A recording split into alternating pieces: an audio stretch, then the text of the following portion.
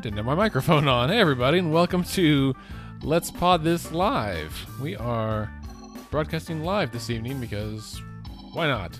Because we can. It's been that kind of week. Because we're here, because it's 8 o'clock, and I don't know. There's no Game of Thrones tonight, so maybe people will people will call in. That's true. That's true. So it's nice to hear from everybody. We are, when we got this new setup, Scott, we thought about doing live shows more often.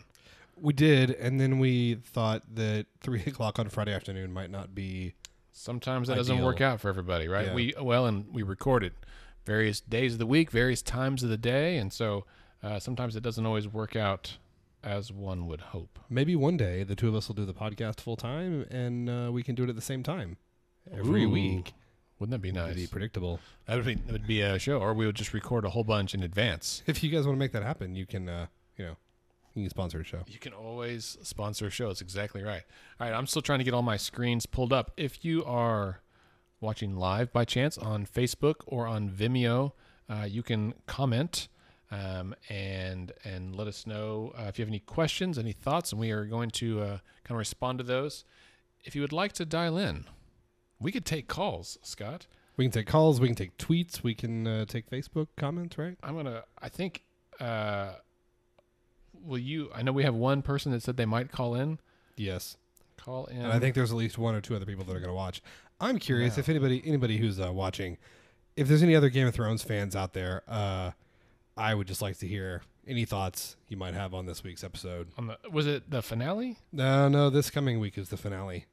Apparently there's a petition going around that like 300,000 people have signed saying they want to see the final season redone. People are so bananas. I have not watched a single minute of Game of Thrones.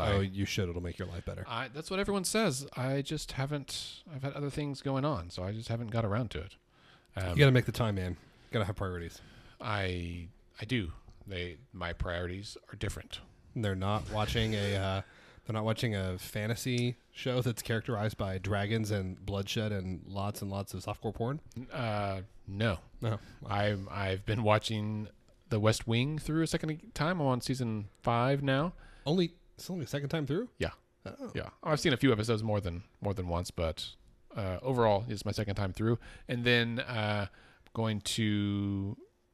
there's a Dead to Me is a new show with Christina Applegate. Okay. And both my wife and I are interested in watching that. We just haven't had a chance. Also, you're aware of our puppy situation.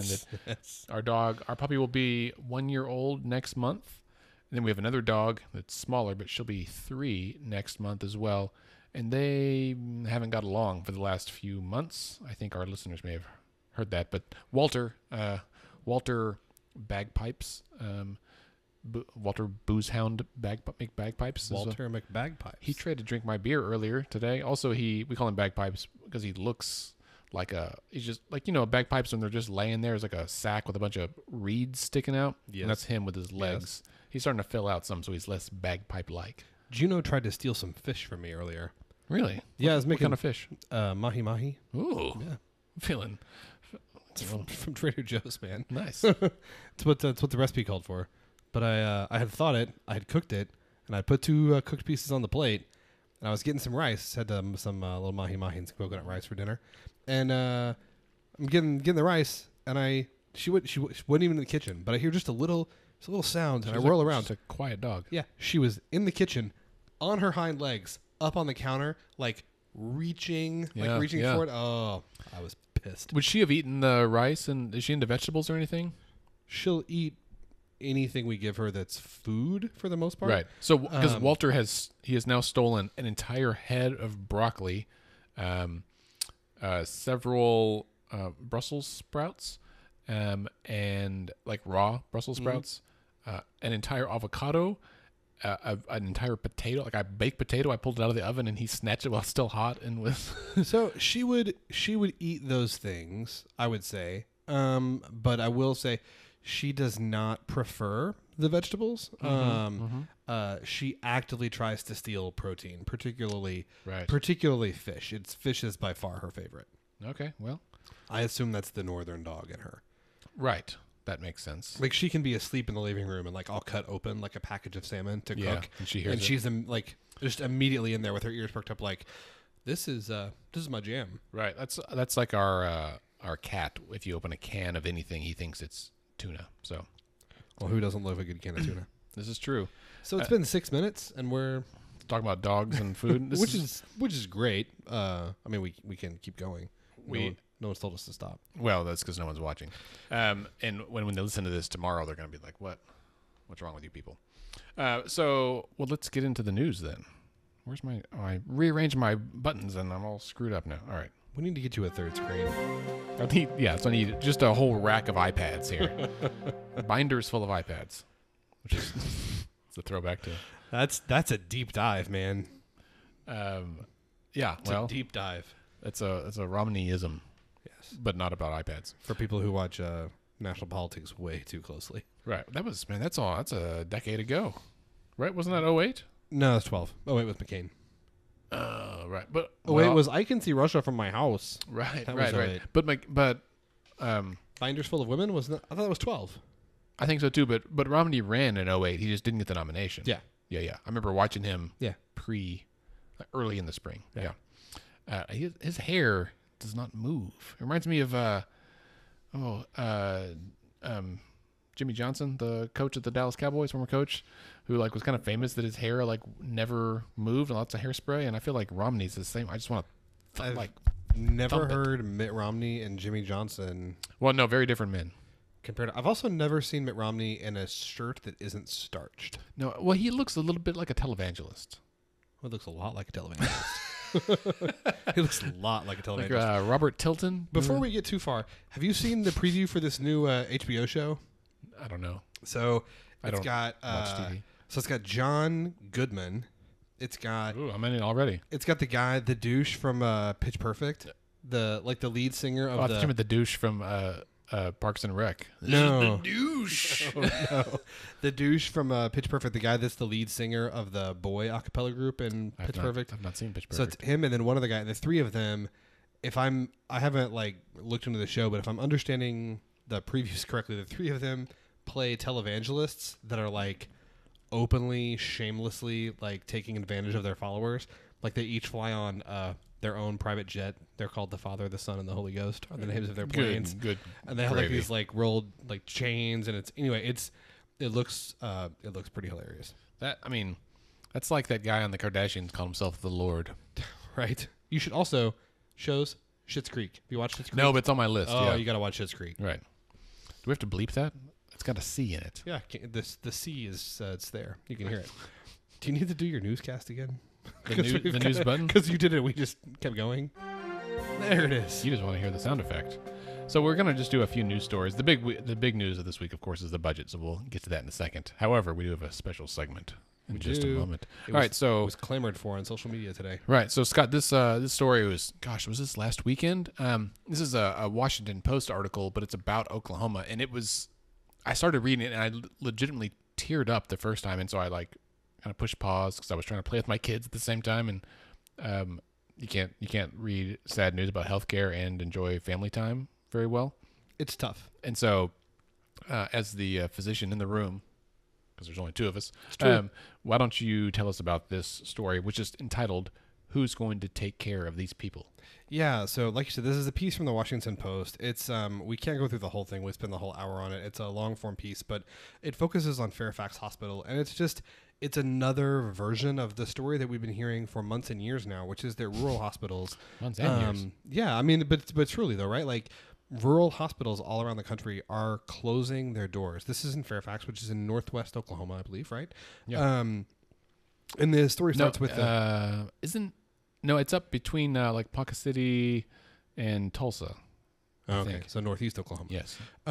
So the story starts with the CEO is calling a meeting of her staff. Basically, half the staff of the hospital have already quit.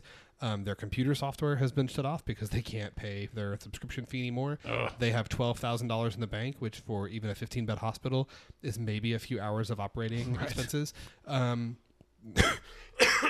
Whoa. Sorry. And they're trying to figure out what they're going to do, right? They're trying to figure out how they keep this hospital open to serve their community. The community is only about 1,300 people, but this is for those 1,300 people and surrounding smaller communities. This is the only acute emergency medical care that's available for 30 miles, right? Which, if you're having a medical emergency, 30 miles is a long freaking time, right? Yeah. Like 30 miles at 60 miles an hour is half an hour away. Right. And a So lot, if you've got an urgent need, like, you are screwed, right? right. Like, So for a point of reference, like for someone who's having a heart attack, right? It's like for someone who's having a heart attack and they need a stent, right? Like they need a stent placed in one of the arteries that goes to their heart. The standard care, like you need to get it done like as fast as possible. What you shoot for is like a door to needle time of 90 minutes, right? So from the minute they like walk into the hospital, you want them to be getting this heart cath done like within 90 minutes, right? right. That seems like reasonable. If I was having a heart attack, Yeah. time is of the essence. Yeah, and sooner is better, right? Like oftentimes you go Yes. oftentimes you go in faster than that. And I haven't worked in acute care in like 4 years now, so maybe that's even faster now. But can you imagine if like before that 90 minutes you spent 30 minutes having a heart attack trying to find a hospital, right? Just driving around. Right, or like maybe even a better, even better example is stroke. So I had a professor in medical school who was a stroke specialist, and he like hammered it in like for a patient having a stroke, like time is brain, right? Like Oh, right. Because the brain, you're like losing. Yeah. brain tissue is dying, and when it dies, it doesn't come back, right? So imagine somebody who's having a stroke and it takes 30 minutes to try and get the medical care.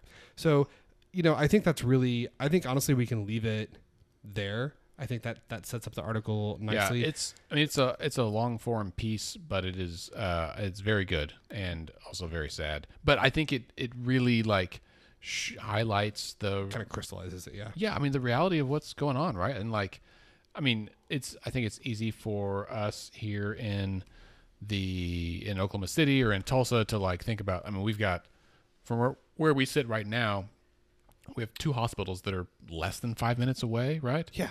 And then another 3 that are within 15 minutes. Right. And they're all well equipped, right? One of them is a level 1 trauma center and all these things. And so I think that is a very different story than rural areas. And 10, 11 years ago, I used to live in a semi-rural town in Texas, Brenham, home of Bluebell ice cream, the Bluebonnet capital of Texas, also the baseball capital of Texas. It was a cool place.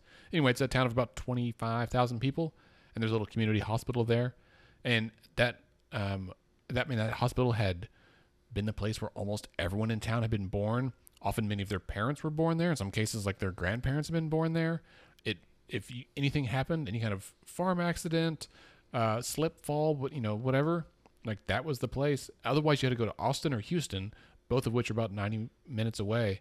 And I thought about that of like, oh man, like let's say I'm in a car accident on Highway 290 near Brenham. If this hospital is not here, I'm dead. Yeah. Like that's really what it boils down to. Well, there's the like moral like need for people to have access to medical care. Like that's one argument. But the other side of not the other side of the coin, the next kind of thing to think about though is what's the economic impact of this, right? Like in a lot of these these small towns, there's 2 big buildings, right? One's the hospital and the other one's the school, right? Like and that's right. And when those things shut down, that's a huge blow to like the community's, kind of their center, like the place that they go, the thing that kind of organizes them. But it's also an economic catastrophe, right? Like for these hospitals to shut down, that's at least dozens, if not hundreds of jobs that are gone. Tough to find employment where there's not a lot of, startups moving into rural Oklahoma.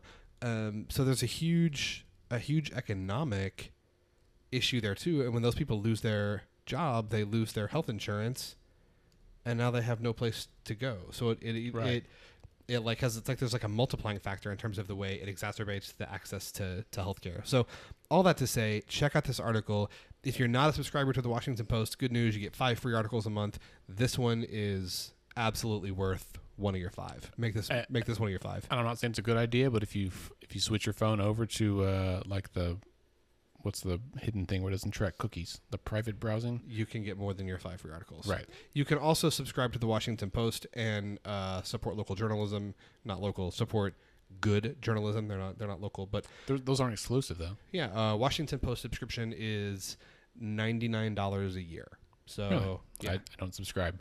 But It's, I needed a 6th article this month. I knew I'd just gone over my 5. Yeah, it's $99 a year, so that's what is that like $8 a month or something, right? Something. So About like Netflix. Yeah. um, It's like Amazon Prime. Yeah. All right. Well, we are 16 minutes in and just rambling. it's cheaper than Amazon Prime now. Rambling. Next up, this is in your bailiwick. Oh, it is. This is News OK. My wheelhouse. This is one of the, I texted Andy earlier today that I'm up to here with the ledge. I'm at my For those of you listening at home, he's gesturing towards his forehead. yes. I'm at my peak frustration level with the legislature for no particular reason. Your it's hair just- is looking extra voluminous this evening as well. Did you take a shower? no. No, just stressful day. Just got a little fluffy. I drove with the windows down. Ah, there it is. Nice. One of my favorite things to do. Do you feel weird with the windows down driving, listening to a podcast as opposed to music? No, but I'm also like fairly shameless. That's fair. I always get a little self-conscious, I'll be honest, especially at drive-thrus. Like I went through the drive-thru at McDonald's yesterday for breakfast because I love to hate their breakfast burritos. They're never as good as I think they're going to be, but I keep eating them. And whenever I get there, I like hit pause. I'm like, "Hi." I just feel like it's weird if someone like looks out and you're in the middle of something. I'm listening to, I mean, if I'm going through like the 538. drive-thru, if I'm going through the drive-thru at Starbucks, like yes, I'll pause it. what if So- you're listening to our podcast? So can I confess? Yes. I haven't listened to our show Me either. in like at least 6 months. No, but we used to, right? Yeah, I think when we were starting out, we felt Yeah. compelled to, yeah. but also we edited it and there was a little, I would put little surprises in there, I think, and but now we can usually like get it on one shot. Yeah. So all that to say, no, I don't. All right. Well, listeners, if you listen to us in the drive-thru, please just turn it up and then tell the person at the window about us. There you go. There you go. And then I should- rate and subscribe on Apple I Podcasts. should listen, and the guy in the drive-thru is like, "Dude, is that you?" And I'm like, "Yeah, bro." No, me. that's funny because I was listening to a podcast yesterday. What was it? It might have been one of the Weeds podcasts from Vox or something. So good. One of the ones you sent me, and I was listening to that, and my kids were like, "Dad, is this you?" I'm like, no, and they're like, and then my daughter said, "I don't think this is you." I was like, "No, it's not. I told you it's not." But I think they remember previously having, like when I was like kind of testing it out. So If I could be on 538 of the Weeds, I feel like that's like bucket list, but this neither here nor there. All right, so oh, no, it was West Wing Weekly. That's what I was listening to. another solid I choice. am not Rishi or Josh. So So, anyway, yeah. So the 19, bill. 19 minutes in, our second news article from News OK. Bill, what's the bill number here, Andy? 1810. House Bill 1810. This is a bill to 1018. House Bill 1018. This is a bill to update HIV/AIDS education. This is a bill that's been in the works for 3 years ish. Yeah. Bipartisan sponsors. It's a Republican bill. It was run by Republicans. It got through committee, passed both chambers. I think overwhelmingly. Right? Was there any opposition? Yes, a little opposition, but it still passed overwhelmingly. Overwhelmingly. Went to the governor's desk this week, and what happened? Veto. Where's my? There we go. Yeah, it was. So I will say, a huge hats off to all the folks that worked on this bill. I won't even go through to name them all. We had some really great colleagues that were working on this on behalf of the Oklahoma AIDS Care Fund, for which I am the president of the board currently. We were disappointed. So yeah, we've been working on this for 3 years. I know that we've talked about it here on the podcast some, right, Scott? And so it would have updated the language of the state education mandate, which has not been updated since 1987, which is also the year that the very first HIV medication came out. However, in the governor's veto letter, if you apparently something I learned this week, if you have a bill and the governor vetoes, they tell you why, which is nice, right? Like it's appreciated to at least, I guess, find out why they broke up with you, right? And so, in his veto letter, it said he didn't feel like this needed a statute, and I mean, obviously, it already is a statute. It already is a law. We were just updating the law. But what he said is that the State Department of Education and the State Department of Health should go ahead and update the curriculum. And I found they should. they should. Have they done that in 30 years, Andy? No, and so that's the interesting part. And in fact, if you read the article, like we said, we'll put it on our blog. There's a quote from Representative Marcus McIntyre, who was our House author of this bill. Adam Pugh carried it in the Senate. McIntyre says, he was also very surprised. We had every indication the governor was going to sign it up until, he didn't. But in the past, my understanding, again, is that historically, the State Department of Health has not updated the education mandate because they said they couldn't because of the statute. And so what I think, this is just Andy's interpretation of how things are going. I think what has happened is that perhaps the State Department of Health has viewed the mandate as the maximum allowed when actually it is worded to be the minimum required. Right? So what the law says, you have to do at least this, but you could do more. And the State Department of Education has interpreted that as saying we can't do more than this. And so because of that, they haven't. So I think in a way, Governor Stitt's declination to sign was him saying, hey, like Department of Ed, you should do this. And maybe like you can do this and you need to. I don't think he can actually like mandate the Department of Ed to do anything. He can, the Department of Health. And both of those entities signed on to our bill and were very supportive. And so I'm optimistic that they will say, like, they might even be relieved, right? And be able to say like, oh, great. Okay, well, we can do it now. We just didn't know we could. And I think Superintendent Hoffmeister is supportive. I don't want to speak for her. He could mandate that. I mean, he appoints the majority of the state board of education. So that's right? a weird deal. Yeah, but the superintendent is not appointed or hired. She is elected by the people. Right. And so historically, I believe the superintendent has at times been at odds with the governor because basically the superintendent can say, you're not the boss of me because the governor is not. Yeah. Which I can imagine would be incredibly frustrating to our present governor. I mean, it's almost like it would have been simpler if he just signed the bill. Well, yeah. I mean, that was the idea. That's why we had the bill. I mean, he's a known like legal scholar and policy expert, so he probably thought this was better. Governor Stitt. Yeah. I sense the sarcasm there.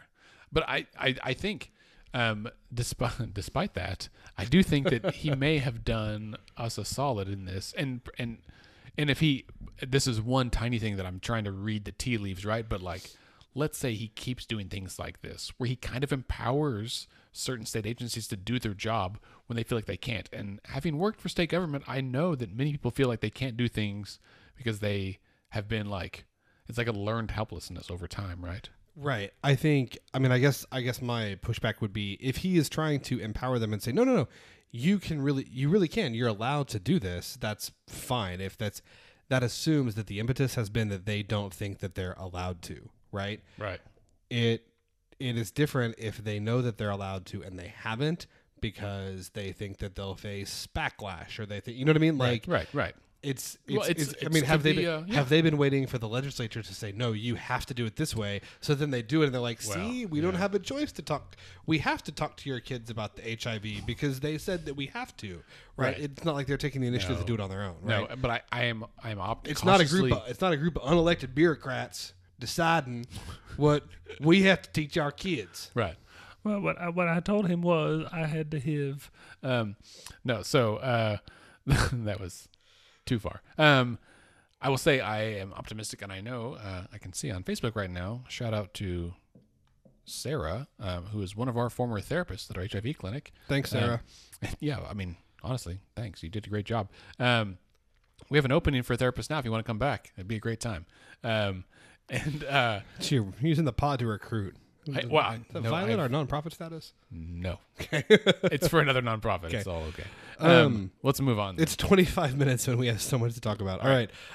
This next really short. Governor Stitt, one of his first things that he did one of the first things he did when he assumed office was said, we have a state airplane. We don't need that damn thing. It's a waste of time. It costs $1 million to $1 million a year to operate it. We don't need it. We're going to sell it. It'll fetch at least $2 or $3 million in open market, and we're going to get rid of it. It sold today for $1.2 million. There it is. All right. I was ready that time. There it is. We need to coordinate better. So he said he thought it would sell for $2 to $3 million. It sold for 1.2. I mean, and that's maybe He's a totally reasonable estimate. I mean, the guy's he's a private pilot. He owns his own plane, so Oh, that's right. he knows way more about the market for airplanes than either one of us do. Does the so, article say who bought it? does not? What if he bought the plane? That'd be awesome. I would support that. It's not illegal. I am not a pilot and can't afford a plane, but if I could, a King Air would be like on my list. King They're like Air. freaking phenomenal. Have you been on one?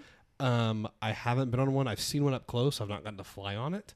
If any of our listeners have access to a King Air, a 1990 Beech B300 King Air specifically, I've never been on a small airplane. I would love to go. So the King Air, interestingly, this is related. So the King Air is actually a plane that's used by United States Special Forces operations for reconnaissance over like enemy territory. Really? Yeah, and it's actually there's a unit that's doing this now based out of Tinker. So they take that little plane, they strip out Right. the insides and fill it with very sophisticated and classified intelligence gathering equipment, and it flies at I think quite low altitudes over Right. places that are not very nice, and listens to things. It And seems like it could be like takes pretty pictures. Yeah, right, like they're pretty cool planes. nimble. Yeah, they're cool How do planes. you know this stuff?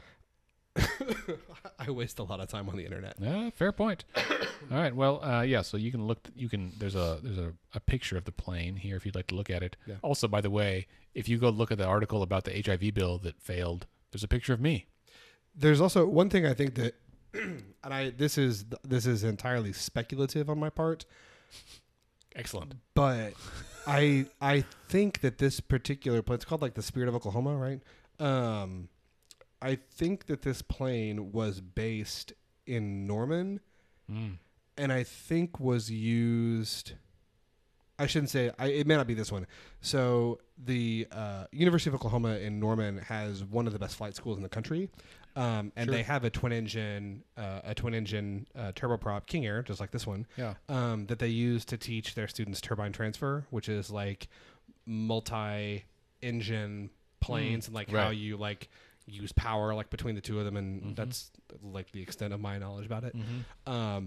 If this was that plane and they don't have it now, that's I think a significant loss for the aviation school in Norman that Oh, trains sure. a lot of. I can't imagine they would have commercial used the pilots. governor's plane for that. Well, they don't fly it very often. Right. I'm sorry, I keep coughing. We should call a doctor. No, don't. If only we knew one. They're too expensive. See our first article. All right, so the last one is about that. This is a follow up to an episode we had, I don't know, 2 months ago, where we interviewed Attorney General Mike Hunter. That the judge in Norman has ruled that the opioid trial can continue. Yes. Do you know anything else? Is that the extent of it? So Johnson & Johnson and Janssen had said that basically, Those are different companies. yeah, Johnson, they had said that the suit should not be allowed to go through because the statute that they were using, this public nuisance, they were like, this is not what it was designed for. This is usually like overgrown hedges, like neighbors, like property and such. The state argued that no, that is appropriate because the state is seeking damages for abatement, not compensation, right? So the state is not asking for $1 billion so that they can hand out checks to everybody who's been a victim of the opioid crisis. The state is asking for billions of dollars because they want to use that money to try and fix the problem. Right? Does that make sense? And so they said that was this is the appropriate statute to use. The judge agreed, and the trial is set to go forward as scheduled. Well, excellent. I know that Jackie Fortier with State Impact Oklahoma has been working diligently on some stories regarding the opioid trial. Also, can I just say, I didn't realize that the Sackler family, who's associated with, they own Purdue Pharma, right? So that's the settlement we had. I didn't realize that they are so rich. Into everything. They have a wing at the Louvre. Yeah, Or the Met. The Met. I think both actually. I know they've donated a significant amount to both and the Guggenheim and stuff. But to have, so I have a friend who is like friends with someone that is related to that family, or like went to school with one of the Sackler or something, and like they're like, oh, we can't go, we have to go to our dad's birthday, and they're like, well, he's like turning 80, and so we got him, we added on to our family wing at the Met, and I'm like, holy God, like that's there's me down here, right, somewhere around my knee, and then there's Rich, which is like at my shoulders, right, and then there's Sackler family Rich, which is like somewhere around Mount Kilimanjaro. Like it's like way up there. Yeah. Yeah. All right. All right. Well, on that note, speaking of people who wish they had money. That was amazing. Like that transition. That was the best transition ever. Well, if you are a longtime fan of the show, you know what that music means. It's time for our favorite segment, Pruitt Watch. I have to say, some news came out about Scott Pruitt today, and there was a veritable uprising on social media asking for a new Pruitt Watch segment. So Give the people what they want, Scott. if you ask, we are here to deliver. So this is from KFOR by way of our friends over at the Washington Post. So there has been a new study out regarding Administrator Pruitt, and in a development that no one could... Former Administrator Pruitt. Former Administrator Pruitt. And in a development that literally no one could have seen coming, the 84-page report says that roughly $124,000, $123,942 of Mr. Pruitt's transportation expenses were inappropriate. That's in a 10-month period, folks. So over the course of a year, they were spending $12,000 a month on transportation in what the Inspector General of the EPA was above says, and beyond what they should spend, right? So they actually spent $985,000, Yeah. so almost $1 Yeah. million on 40 trips, 6 of which were canceled. So that's the other part of the article, is that it says the 6 canceled trips cost the government $106,000. Scott, can I tell you, for just for 1 year in my life, I would love to make $106,000. What would it be? I know you're a physician, but you're not that kind of. You're not like a radiologist, an interventional radiologist that makes ungodly amounts of money. But I just would like. Both my wife and I work for nonprofits, and we did not choose the most lucrative or whatever. I think you can probably do a lot with $106,000. I think you could, especially for trips that were canceled. Didn't ever happen. Yeah. Not to mention the $124,000 that he spent just to fly in the fancy seats. Yeah. I'm flying to Canada next month. We're in the cheap seats. I've only flown in the fancy seats a couple of times. God bless Miles, man. So I'm considering wearing like my tux just to see if I can get an upgrade. I'm like, hello, yes, I'm flying to Whistler. Is there anything are there any seats available with the plebeians? I'm just gonna let you know though that like tux is not formal wear in Whistler. Really? No. You gotta wear like tails? No, in Whistler, formal wear is like really nice hiking boots. Oh, right. And like North Face everything? yeah. No, not North Face, like Patagonia or What's the difference? Or actually What about Target brand? Is Champion acceptable? That's more my style. no, it would be Arctic what is it? It's one of the We're going in June. Arc'teryx. Arc'teryx is like Never even heard of that. so Arc'teryx is this brand that they make really they have really cool stuff. Should I stop Actually, the Pruitt Watt music? yeah, here? probably. But So like we move on to apparel. but you go to the Arc'teryx store in Whistler, and I was like, oh, I think I might want to like an Arc'teryx like rainproof like jacket. I feel like that'd be cool. And it was $225 on sale. Oh. And I was like, nope, not today. Not today, Not today. Satan. Not today. My wife and I are considering buying some hiking boots. I may go for trail runners. I'll be honest. That's what I'm leaning towards. Yeah, solid. There's a lot of.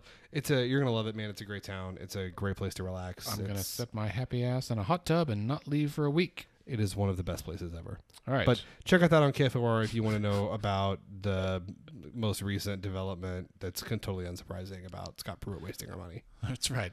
All right. Well, if you are watching at home on Facebook or on Vimeo, please. If you've hung with us for this far, It still says 4 people have joined. I don't know if they've since unjoined, but more people are coming. no. Look Well, at that. it's Shelly and Jenny who volunteered at our prom. We didn't talk about prom. It was great. It was a lot of fun. Hats off to Jenny and Shelly for helping handle like check-in and registration. Yes. That was a huge blessing, and it was a success. We raised some money for Let's Fix This. Everyone had a good time. Were you hungover the next day? I plead the fifth. I didn't. I stayed the night there. It was great. I may have had a headache and eaten a burrito the next day. And so, well, if you're watching online on either of those and you want to comment with the questions, I have them pulled up. I can read those questions, presumably. And what we're going to do next is we're going to jump into the budget here. This is our budget music for this year. I like it. I've got some other music for the outro, but next year we'll find some other We had a long debate about what appropriate budget music. yeah. Yeah. Good. So if you have questions, please feel free to put those into the chat pod. And in about 10 minutes, we'll open it up for phone calls as well, in case you want to call in. I have a mic set up even here. It's right. You probably can't. It's this Chrome thing here. We can have a caller. We've never had a caller on the show like this. We've had prearranged calls. Hi, Andy. This is Don, longtime listener, first time caller. This is Ben from Dover. Just had a quick question. I'll be sure to take my answer off the air, if you don't mind. Oh man! All right, so let's talk about the budget. So We have a budget. we have a budget on Tuesday, right? There was dueling pressers, which we haven't had for a couple of years. It was a little exciting. It's There true. was some tension for a minute. Well, there were some dueling pressures last week. So the Senate came out. Yeah, those were lame. Well, though. so the Senate came out last week and was like, "We've got a compromise with the House and the governor's office," and they laid it all out. And then the House and the governor's office were like, we're not that into you, no." right? And What we so I- didn't have is the governor with like a big notepad and Yeah. just drawing a zero on there. You remember that? yeah, from- I do. 2017? I heard from a little birdie actually that after the Senate's press conference, the governor was a little peeved and wanted to respond right then, but received some advice that maybe wait until Monday. Oh man, Wait, smart. Yeah, wait until Monday. Let's keep talking over the weekend. This is politics, and kind of see what we come up with. That's so wise, sage advice. yeah. So Monday came and went, and then Tuesday we had the announcement that No, well, Tuesday we had the pressers Yes. that. So first the House. So Speaker McCall and Governor Stitt were like, "Hey, we got a deal here.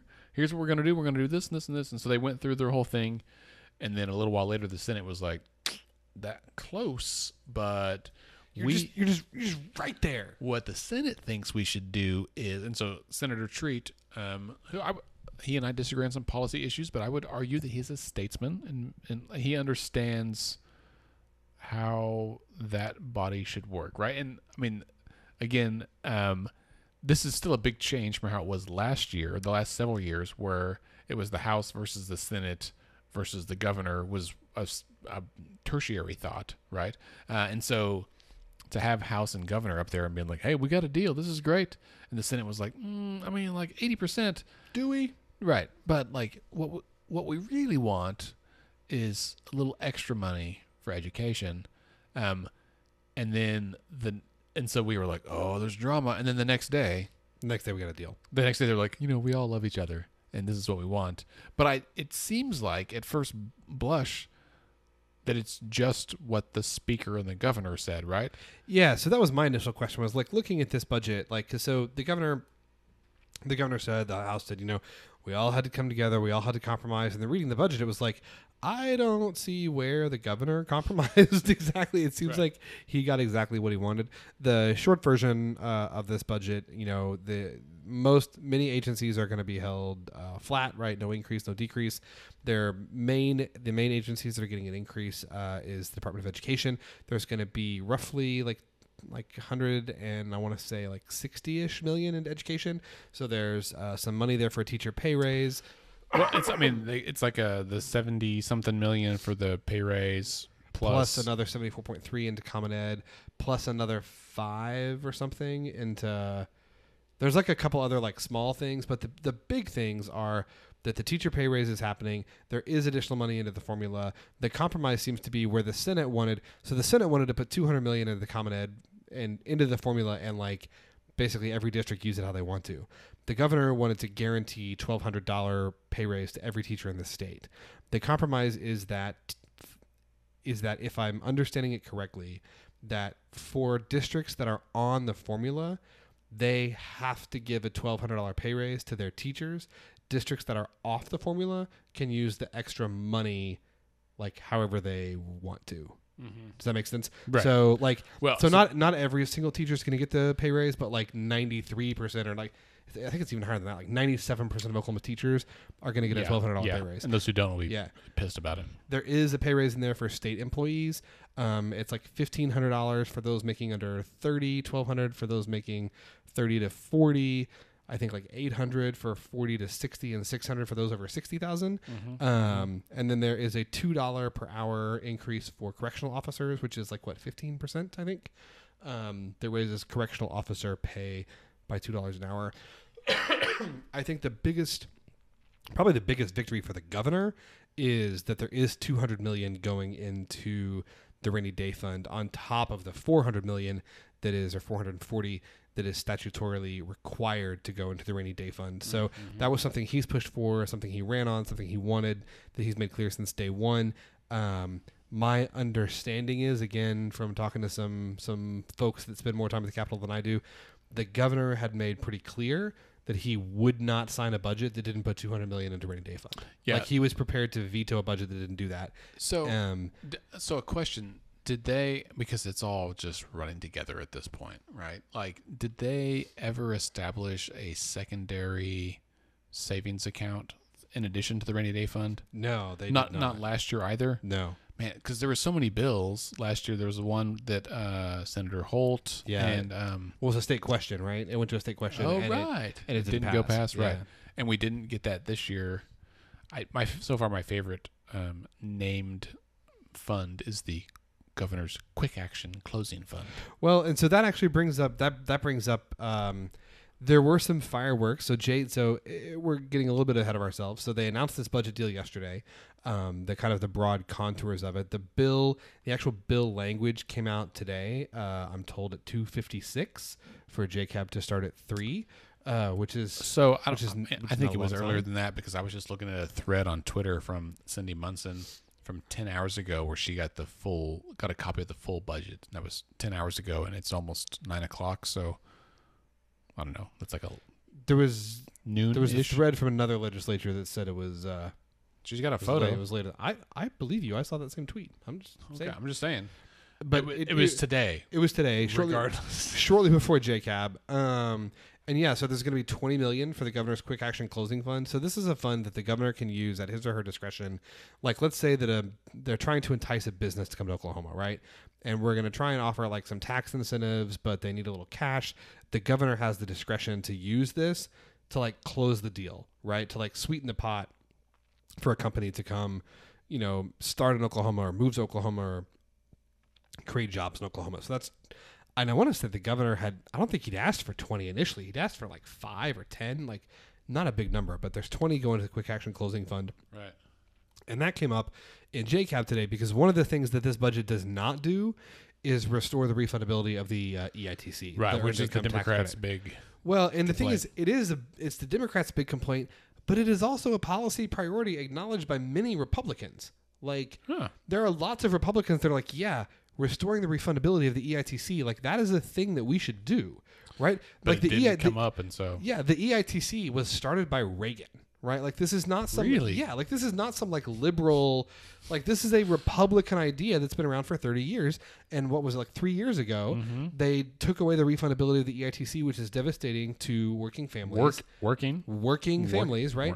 It would cost $30 million to restore refundability. Which is a lot of money, but not proportionally to the 8 point whatever $8.1 billion that we're appropriating, right? billion. And so it was asked, like, the question was asked during JCAP today, like, did you guys even talk about this? And Chairman Wallace said no, like it didn't come up. I saw that. Like, He was he's no. No, we didn't even talk about it. And like, so you're giving the governor $20 million to like play with, to like bring businesses here, Right. but we can't do $30 million for like working families, Right. right? Like, and so that was a big complaint of Democrats, that I think is legitimate. The other thing that I think is a legitimate complaint, you know, there's been some musings about like, well, that the Democrats weren't even at the table, they didn't even have a voice in this. I mean, that's politics, right? Like, the Republicans have a supermajority. They're going to pass this budget, and they don't need Democratic votes to do it. And I love the Dems. I think they're a great group. We give them a hard time sometimes here on the show, but like, But you're a Democrat? I'm a Democrat. You know, the friends with several of them, and they do a lot of good things. But I think it's fair to say that if the Democrats had a 76-24 majority, I don't feel like they would have an equal number of Republicans at the table when they were putting the budget together, right? No, Like, that's the thing, that's right? like Politics takes front and center Right. on this kind of stuff. And so, I mean, I'm going to finish your point. I've got a secondary point that relates to that. yeah, but my point is, I think what is a legitimate gripe though is that particularly for a governor who ran on transparency and accountability, like, I understand negotiating the budget behind closed doors. Like, you Right. cannot negotiate these things Right. in public and in front of the press, right? You just Well, like you for because a million you just reasons, have dueling pressers all the time. right? Like that's not practical. It doesn't work. But I do think that there is some legitimacy to saying, like, whether it's 4 minutes or 4 hours, I think it is reasonable for people that are voting on an $8 billion budget appropriation to have more than 4 minutes or 4 hours to read it, right? Like, a day, like 2 days. And the reason that they're doing it today is because they had to pass it through JCAP today, so it can come up on the floor tomorrow. Right. So they can Right. get a second reading on Saturday, so it can pass on Monday. Right. So that they can go home before Memorial Day. Right. Like, it's all in the interest of, like, they just want to go home.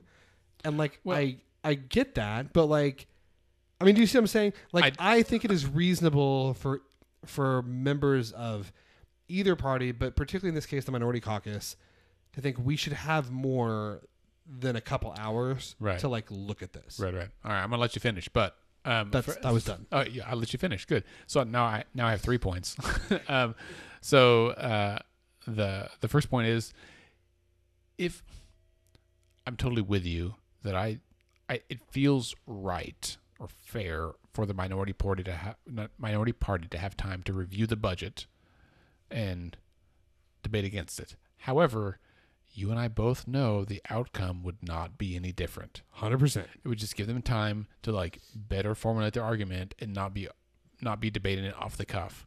Would it be any better? I don't know. Like, especially this year where we're not cutting any state agency, right? Like, no one's getting cut.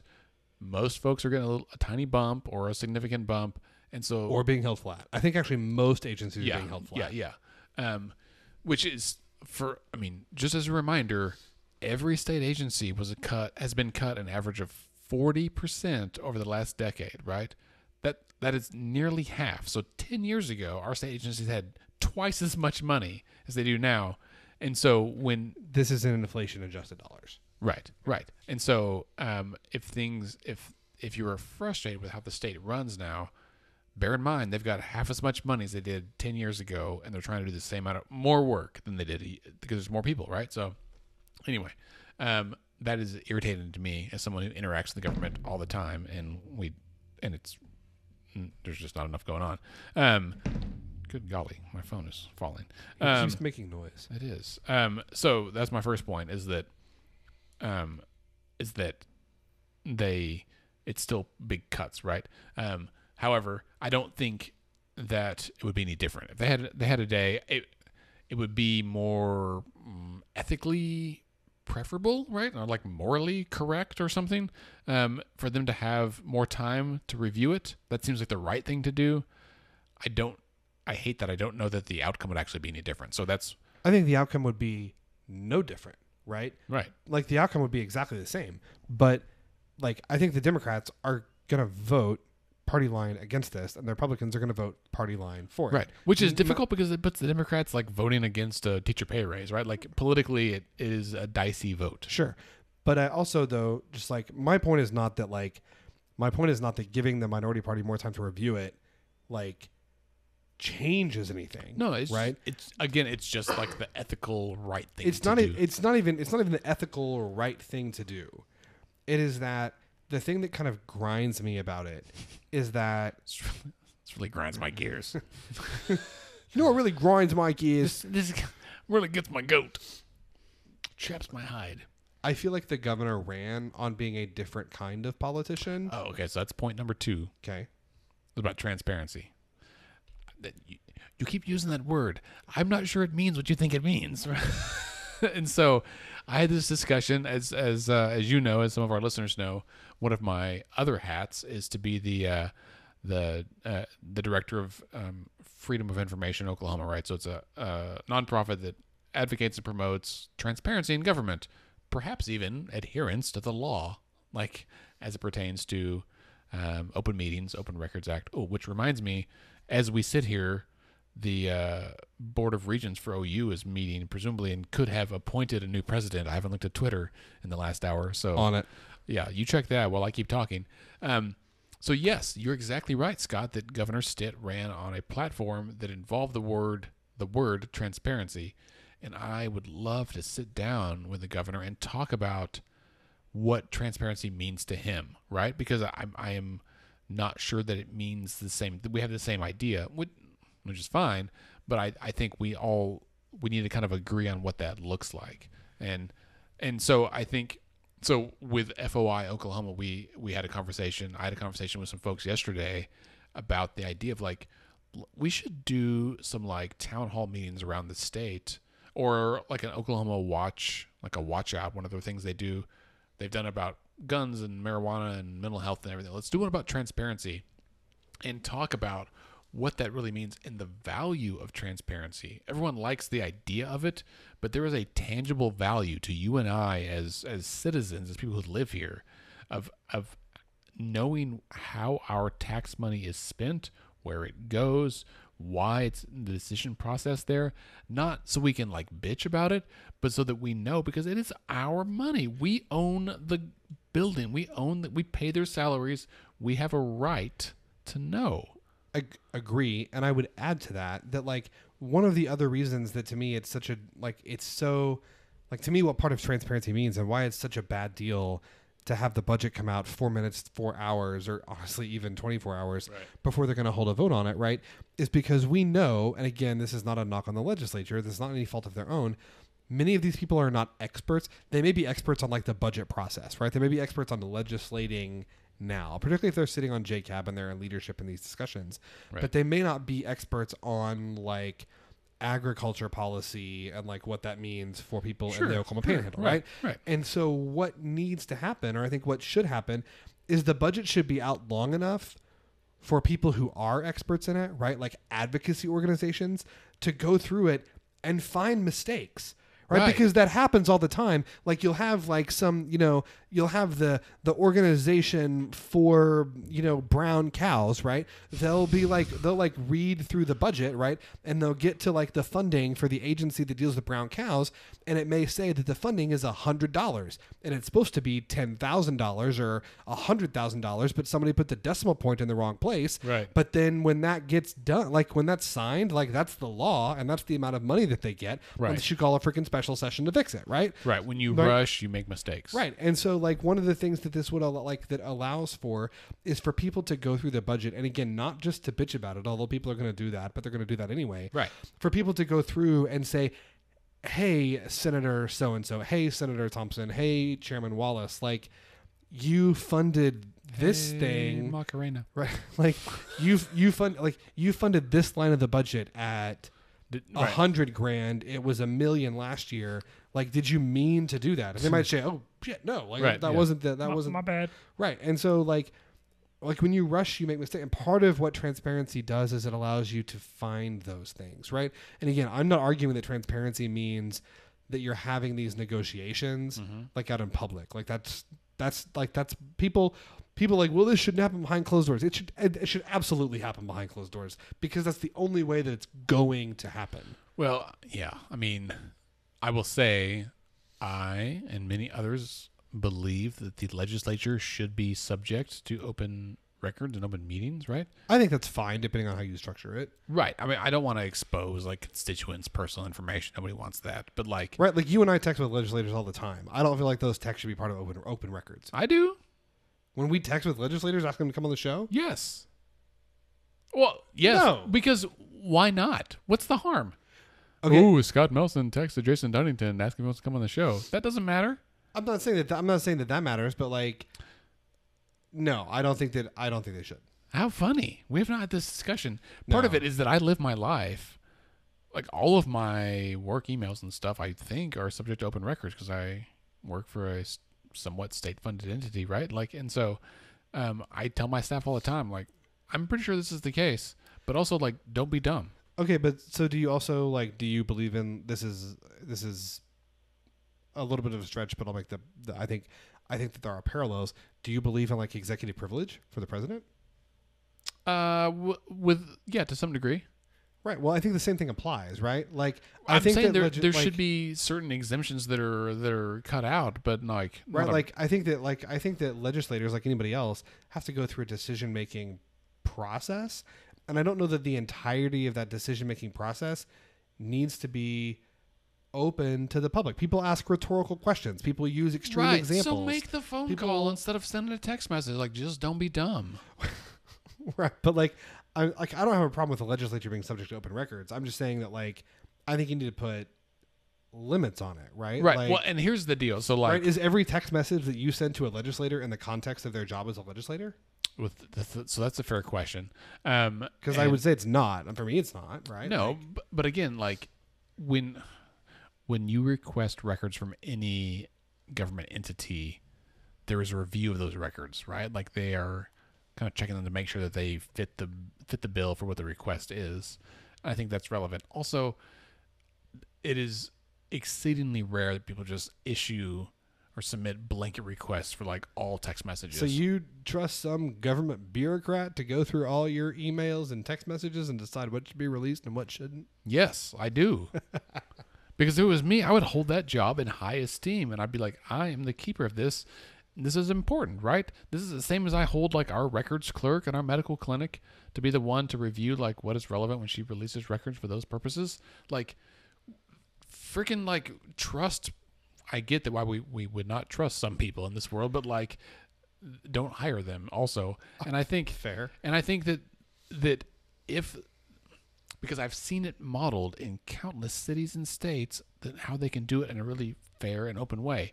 And I tell you what, when states lean in and they do try to do this, then they're not actively hiding things and people trust them more a tiny bit. And it I think that's promotes a better union.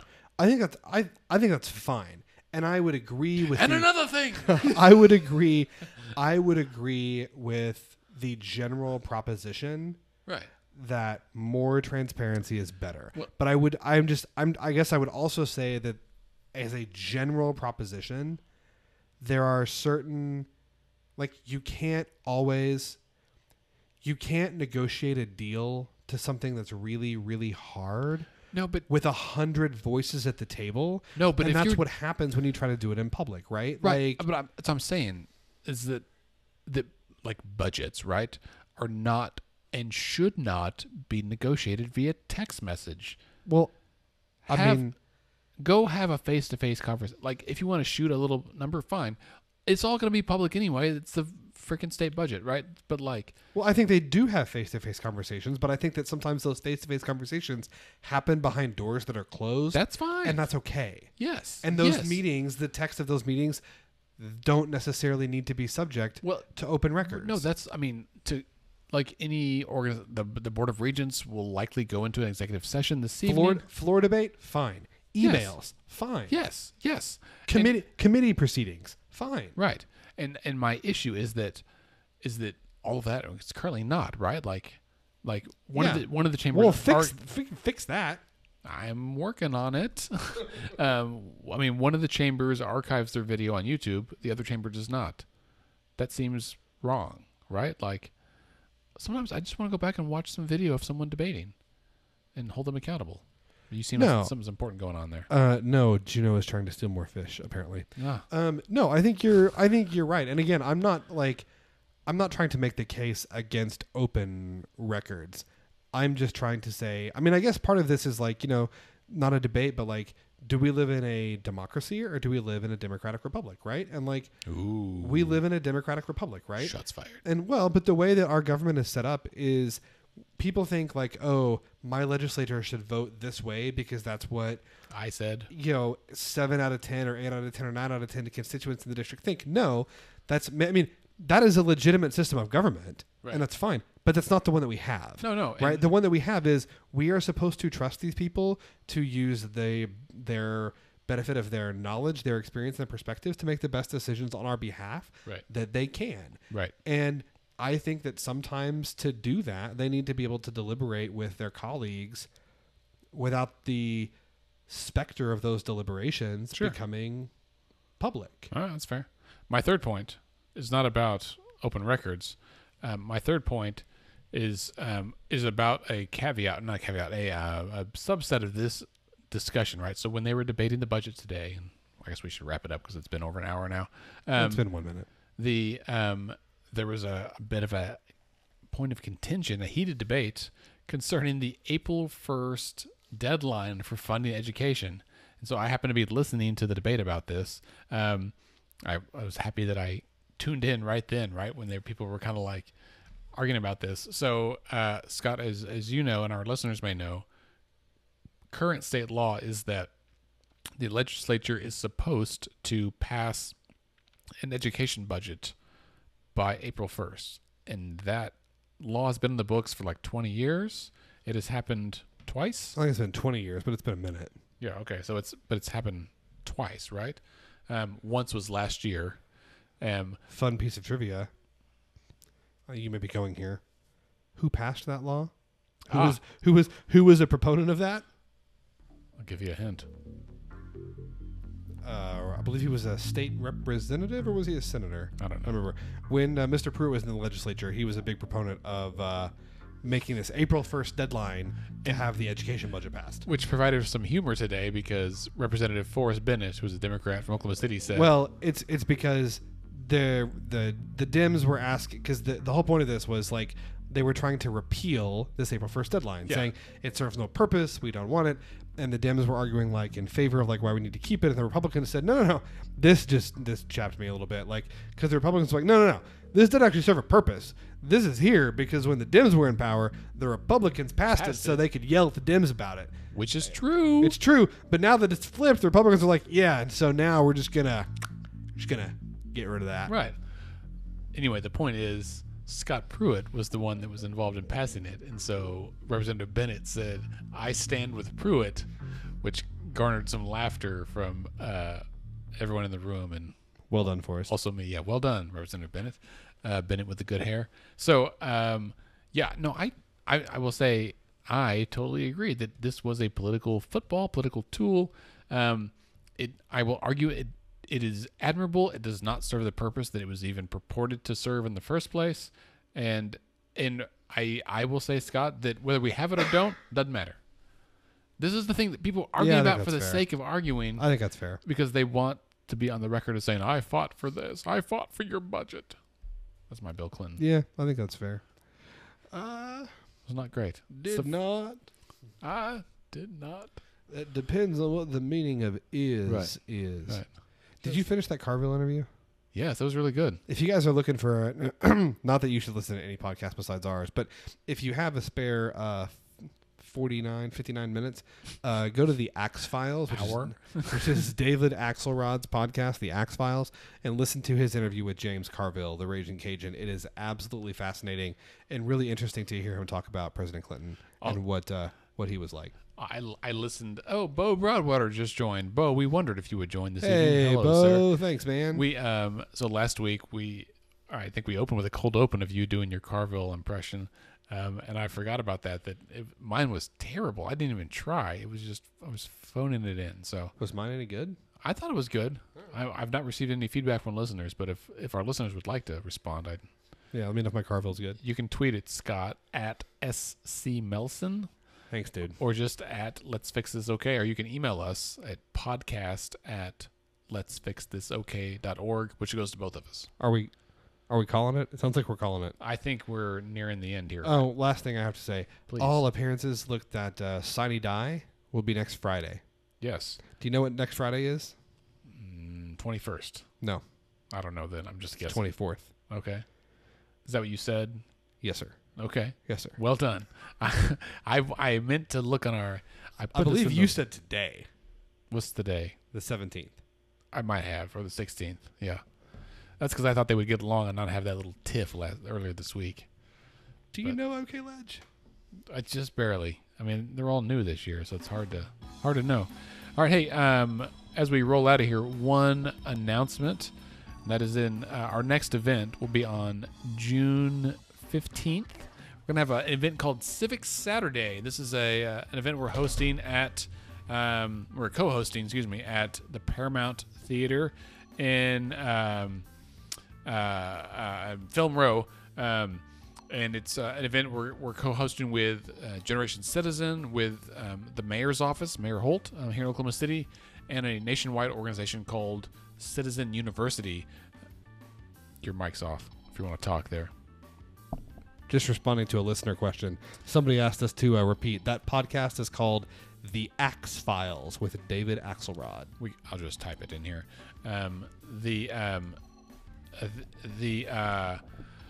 Yes, Civics Day. Civics Day. Thank you for interrupting me. So Civics Day, go to our Facebook page, facebook.com/Let's Fix This Okay. It's already on there. I've got to add it to our website as well. It's a free event.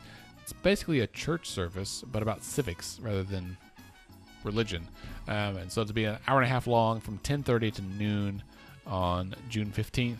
Should be really exciting. We hope to make this a regular thing and we can keep doing it. We'll have music, we'll have poetry, we'll have a, quote, civic sermon. It should be really rad. You going to be there? Your mic's off. Scott's nodding. I will be there. Well, my kids, as a family-friendly event, we'd love to have you out there. So, as a reminder, please don't forget to rate and subscribe on Apple Podcasts. Tell your friends about Let's Pod This. Coming up this summer, we're going to switch over to a different format, do some more educational material, and really enjoy the summer.